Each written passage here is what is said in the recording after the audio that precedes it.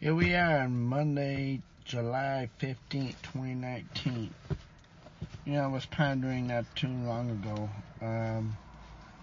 reading a study guide, a scripture study guide called Experiencing God. That Bible study has been around for decades, growing a little bit. Of course, as every handwritten thing. Unfortunately, there's a lot of, not just testimonies, but a lot of human opinions in there, which we should never do. But that's just the fallacy of being transformed into God's image out there, where it's less and less our opinion and all about knowing God. Made a good point, caused me to go to the scriptures to study. That good quote that came out of that study, that particular time, when you, meaning we, pray, we enter the throne room of heaven, the nerve center of the universe, basically. God's presence is there. We don't think about that when we pray. We know we're praying to God. We believe and we know who we're praying to. Remember, James says that too. That make sure if we come to God, we pray to ask God for stuff. We got to make sure first that we believe in Him. We believe in Jesus Christ. If we're just praying to God because we have a need, He'll hear us because He hears and sees everything. He sees when we stumble and we have sex outside of marriage and thinking we're right with Him. No. Practice that. Not stumble, actually. Well, we stumble when we walk in sins. When we refuse to believe in Jesus Christ, then we think we can still go into God's presence every single day and enjoy it. No, we won't be able to stand in His presence. We won't be able, because we haven't surrendered to Jesus Christ, the person who's good. We haven't surrendered to His person, His judge, His Lamb of God, His Lion of the tribe of Judah. We haven't surrendered to Him yet. So it's just like that prayer is not going to get answered out there. The only prayer that's going to get answered for an unbeliever is, I believe in You, Lord. I surrender. Rescue me, save me. The work is already done. It's just a matter of He's waiting for us to call upon His name. Psalm 34:15-16 is a backup to the unbeliever's prayer. Let me zip over in the Bible here. 34. But down to 15. What man is there who desires life and loves many days that he may see good? Keep your tongue from evil. Wrong one. No, actually, that's good. I guess I had to read that one verse. And live from speaking deceit. One of the deceit that God gives us on that one, that wasn't the verse I was actually going to, but I guess it needs to be said. If we're saying we believe in Jesus Christ, but we're living like the world, we're living kind of world, then we're in deceit. I'm using the ESV because it's a little bit easier to understand. Turn away from evil and do good. Do good means to believe in Jesus. Do the works that Jesus did. Those are the works that people supposed to be saying. Seek peace and pursue it. Now, back to the verses that God gave me first. The eyes of the Lord are toward the righteous, and His ears toward their cry.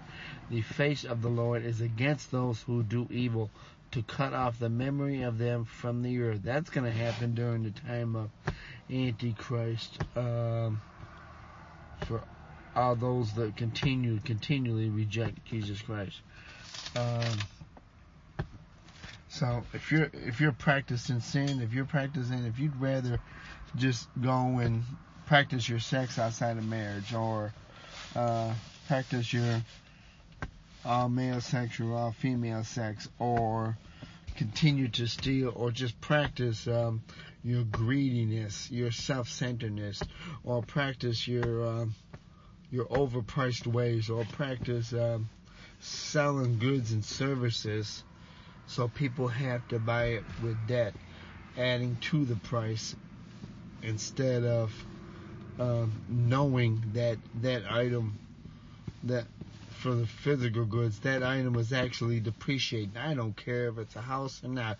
You got real estate agents and real estate builders, commercial and residential, that are ignorant. They're stupid, they're foolish, they're very much children of Satan, in that they teach and even proclaim that, oh yeah, that's okay, every house or every building is going to increase in value. It's set up where it's not. That's Satan's lie, who is the father of lies, to everybody. Those that say such things do not know the only true and living God. Do not know Jesus Christ.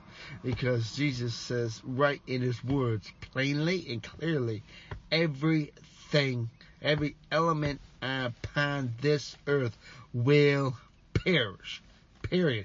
Will be burnt up on that day. There'll be nothing left. Zero. This whole earth will be done. Will pass away. There is a new heaven and a new earth that has not yet been brought down yet. That new heaven and new earth, God will completely reign over it. There will be absolutely no unbeliever, no evil, no wicked, no temptation. Ooh, Alice got me longing for that home. That is the believer's home, and it's in the future, and it's coming. It will come, because God says it will come. Okay, that was a little additional here. Another backup, so when we pray, is Hebrews 4:16. Let me zip over to that there quickly. 4:16. Ooh, last verse too. It's 4:16. That's weird the way they did that. Let us then with confidence draw near to the throne of grace, that we may receive mercy and find grace in time of need. Again, God knows our needs. Now, we have wants also. God is not, when we go to prayer, God is not going to give us our wants and desires when they're fleshly based. God knows our every need. He knows what we need, when we need it, and exactly what we need. He still wants us to come to him and ask. He wants that intimacy. He wants that relationship with us that Adam and Eve both had until they chose not to listen to him. Instead, they chose to listen to Satan. That's a choice that we all must make. When we come into his presence, we're coming into the throne of grace. When we're interceding for others, when we're worshiping him, when we're praying to him, when we're lifting up our needs or another's needs, our healing needs or whatever, we are going into the throne of entering through by the blood of Jesus. That's the only way we now can enter the throne of God's grace and mercy. We're going right directly in his throne. You want it?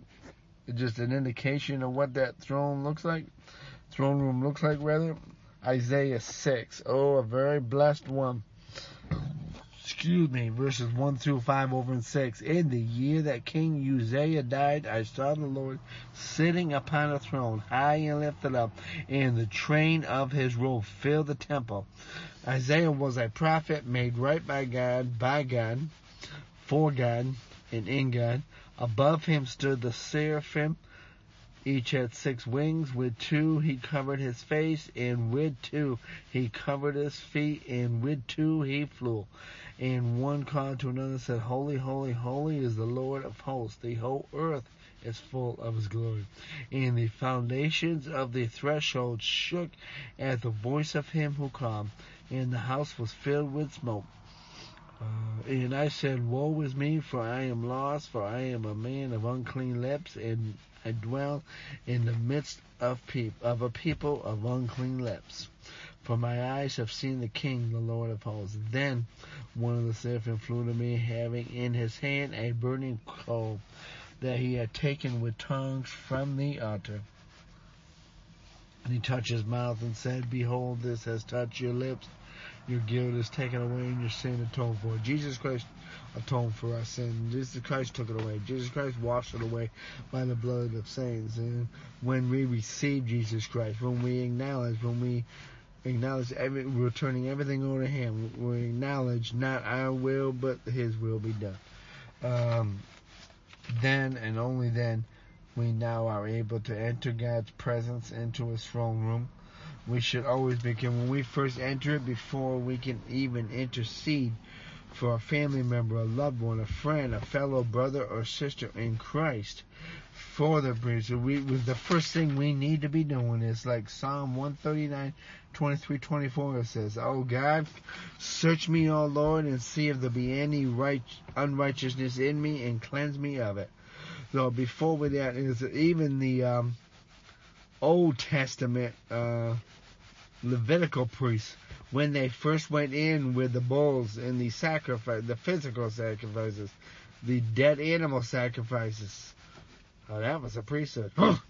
Glad those aren't around no more, and they shouldn't be around. Matter of fact, God is not even listening to those atonements anymore, because that's not what did it. The Lamb of God, who is Jesus Christ, has now completed our atonement. That's the only Lamb that He comes in. We come into God's presence, we come in washed. He's not seeing us, He's seeing Jesus Christ. He's seeing His work, His blood, His atoning shed blood as sacrifice for us, and He's sitting at now His right hand, because He's no longer dead. He's no longer in the tomb. He's upward. So before we even have the right to pray, we acknowledge that we're saved by Jesus Christ. We're washed by Him, and we need to search, because we are still in these fleshly bodies temporarily for a little while longer, however God sees fit. However long He sees fit, rather. We should always be going before we even intercede with the one that says, "Lord, if there's anything in me and in us, Father God, we ask that You remove it again. Bring it to our mind and allow us to confess it. For if 1 John says, we now have an advocate in heaven, sitting at the right hand of the Father, and His name is Jesus Christ. That when we ask forgiveness, Jesus is the one that intercedes for us. Even when we don't exactly know how to pray for somebody, if somebody's going through a sickness or illness that may or may not be unto death, physical death, or that may or may not be under spiritual death either. If they're not right with God, God's going to know that, for we don't even know exactly the words to pray for. That's when Romans chapter 8, 26 says, that's when the Spirit is actually who dwells in us, the whole Godhead dwells in us, is praying on behalf. God wants us to open our mouths for others, to pray for others, but we need to go in first and foremost, asking God first to cleanse us.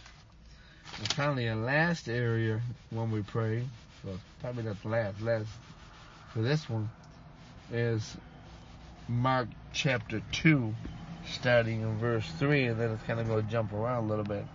Mark chapter 2, starting in verse 3.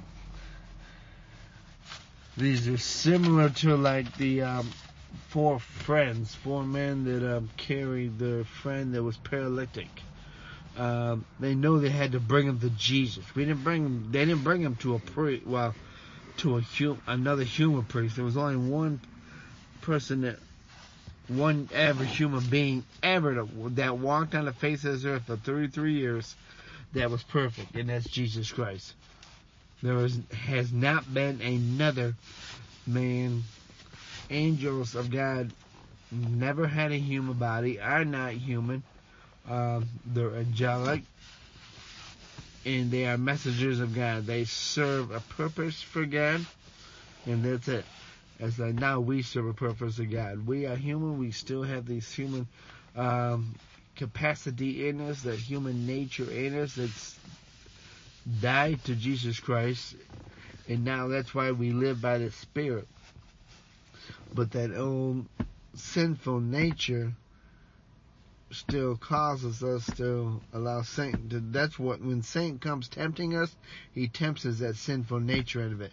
He can't tempt the spiritual anymore. He don't tempt the spiritual. He tempts the wicked nature, the emotional part of us, the fleshly part of us that comes from Adam and Eve, the Adam, the first Adam.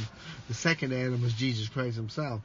And they came, starting verses 3 through 5 first, bringing him. And when they could not get near him because of the crowd, see, people will come around wanting to hear Jesus, wanting to see Jesus, wanting them to be healed.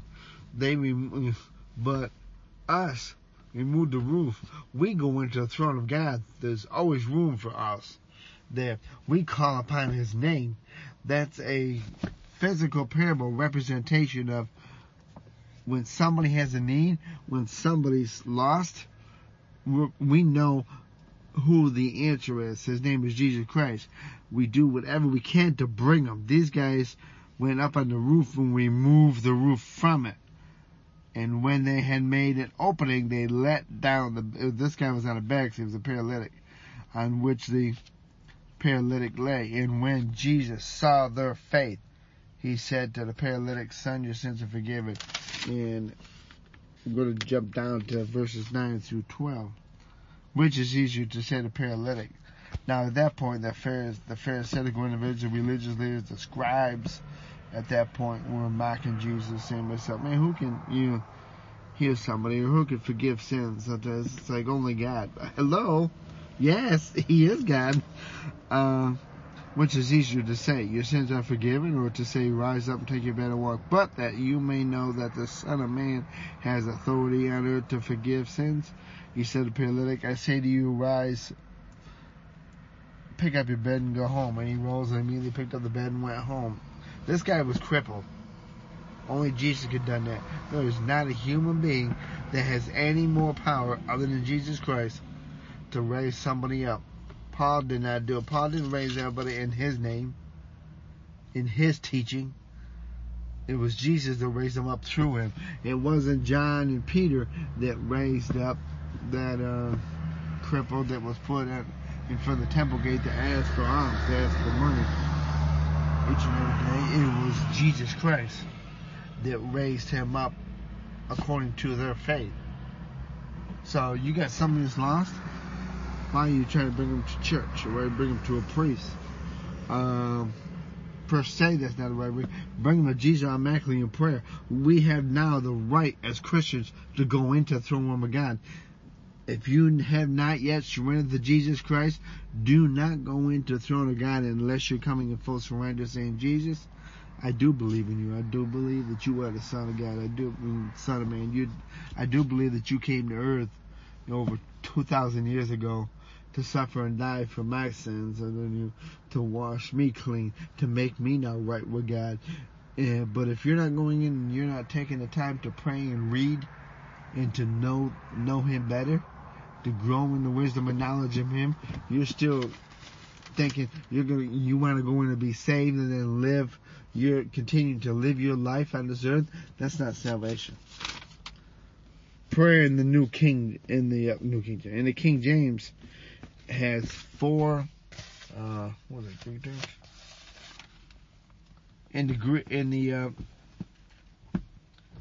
Has four things that showed up on the strong 114 times.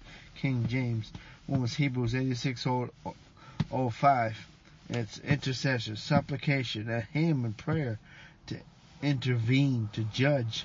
Yeah, there is a judgment in there, but it's not us judging. We're bringing to Jesus, who is the righteous judge.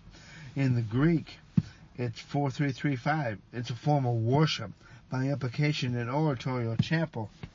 See, most people don't want to study the prayer letter. They're just taught to pray, intercede, automatically ask for stuff, pray for the service, pray for that the plane don't crash. If your plane or your car don't crash out there, if you're going on vacation or whatever, or traveling or whatever, or in the Greek 1162, it's a petition. Or back in the Greek again, 2171, it properly. It's a petition to God. It's a petitioning when we know who we're going to. We believe in the one we're going to. We're going to pray to God. Do we actually believe that He is God? Or we're just praying, wow, we got to pray to God. What God you praying to? You're praying to the only true living God. You're praying to Jesus Christ. Jesus Christ is the only one, the only prayer, the only one that can answer that prayer. But if we humble ourselves before God, we humble ourselves, it means full surrender. Totally. We don't come in our own strength. We don't come in our own wisdom. So, that's just a little insight on what God taught me back around that time in May, what prayer is, or what prayer should be. So, when we go to God, let's remember that next time we pray. Let's remember who we're praying to and why we're there. We're there to worship. We're there to petition. If we think it's our need, let God filter it through His Word and to say, well, that's a want. That's a desire that's not in alignment. Well, you don't really need that. You need more of me. You need this. Filled with the Holy Spirit. I've already equipped you. Now go proclaim the gospel. Or whatever He tells you. So, thank you. Love you enough to speak anything but the truth.